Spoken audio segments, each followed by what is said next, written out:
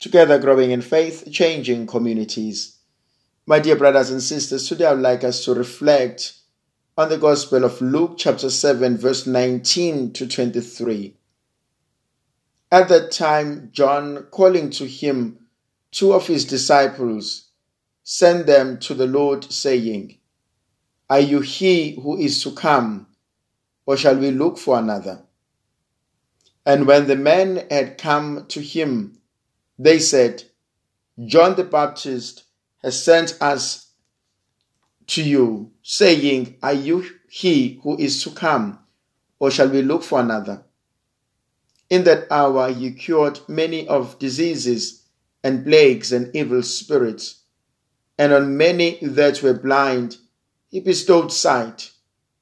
And he answered them, "Go and tell John what you have seen and heard. The blind receive their sight, the lame walk, the lepers are cleansed, and the deaf hear. The dead are raised up, and the poor have good news preached to them. And blessed is he who takes no offense at me." My dear brothers and sisters, it is absolutely amazing to realize how Jesus speaks well of John the Baptist. Throughout the Gospels, you find Jesus speaking so eloquently about John the Baptist. But this account also leads us into another window. Did John know Jesus? Well, he knew of him, that is for sure. But did he know that he was the Messiah? We know in the Gospel of Luke that Luke presents Elizabeth and Mary as cousins. And so therefore, John and Jesus will be also cousins. But then did John know that Jesus was the Messiah? Or did he just have an idea that this is my cousin? Yes, there are instances in the Gospel where John prepares the way for the Messiah. We also know in the Gospel of John that John points out Jesus as the Lamb of God. But I'm talking about here in the Gospel of Luke. And if you go, it is chapter 7. And John has already sent his own disciples. And he says, "Go and find out. Is he the one? Is he the one we've been waiting for?" And there are lots of things to ponder there. The openness from John's side. The realization that on his own he is not complete. But also the humility in accepting his own limitations. That yes, I am a preacher, I baptize, but I am not the Messiah. And I think that takes some maturity to realize that I may be good at this and that and the other, but I am not this, that, or that. Because that throws some sense of balance. To know that I may be good in many things, but there are certain things where I'm not good at. But also to go and search for the truth. He doesn't want to rely on the hearsay evidence. He wants to know for himself. I also find it absolutely amazing that he sends his disciples. He's not afraid that his disciples might leave him upon realizing the bigger picture. And how many of us struggle with that? That we are afraid of telling the truth or the whole truth because people, upon realizing it, may treat us differently, may walk away.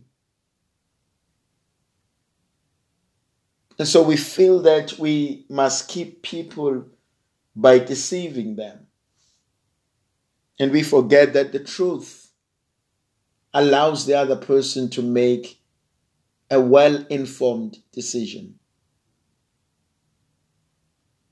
I find it absolutely amazing that as he comes with his, well, as the disciples come to Jesus, Jesus immediately starts curing the sick, healing diseases, opening the eyes of the blind, the lame to walk, and the mute to speak, the deaf to hear. And Jesus says to the disciples, "Go and tell John what you have seen and what you have heard." It's an affirmation that what John has been preaching about is being realized in his lifetime.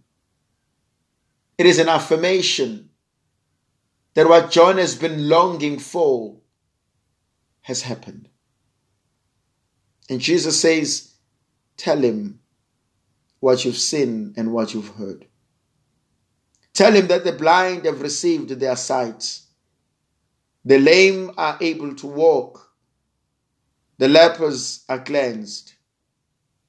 The deaf can hear. And the dead are raised. The poor have been given good news.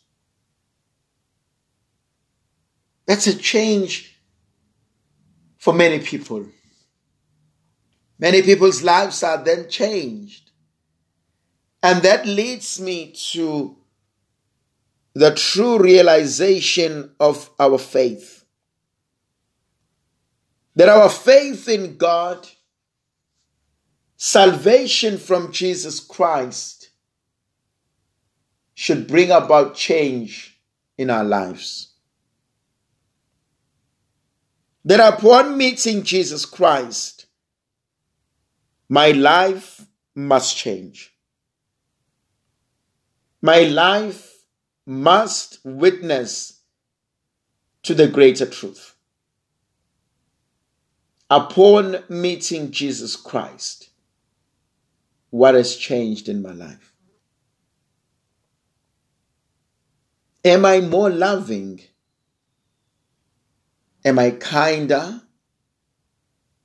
Am I forgiving? Am I understanding? Am I welcoming of people? Do I accept people that I don't necessarily like?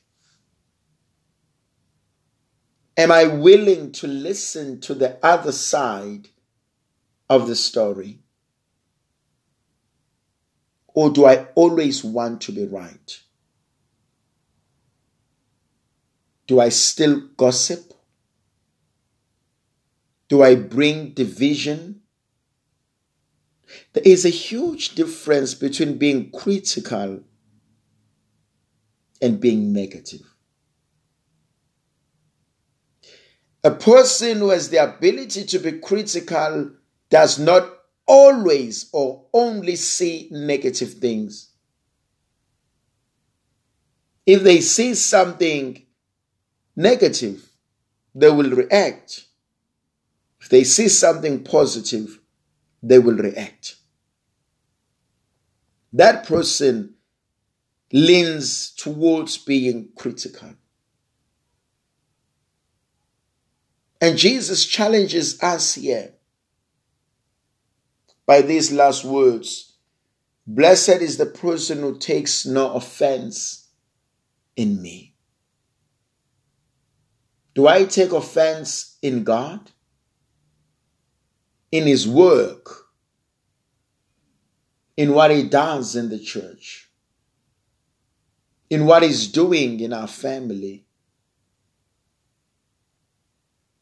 My dear brothers and sisters, I fully acknowledge that life has been difficult for a great number of people. But do not allow a temporary measure to change who you are. Do not become bitter and angry. Do not make life unbearable for those who live with you. And we need to work on the attitude, I don't care. We need to strive. We are called for greater things. We are sons and daughters of God. May the Virgin Mother of God continue to be with us, to protect, to bless, and to guide us. In the name of the Father, and of the Son, and of the Holy Spirit. Amen.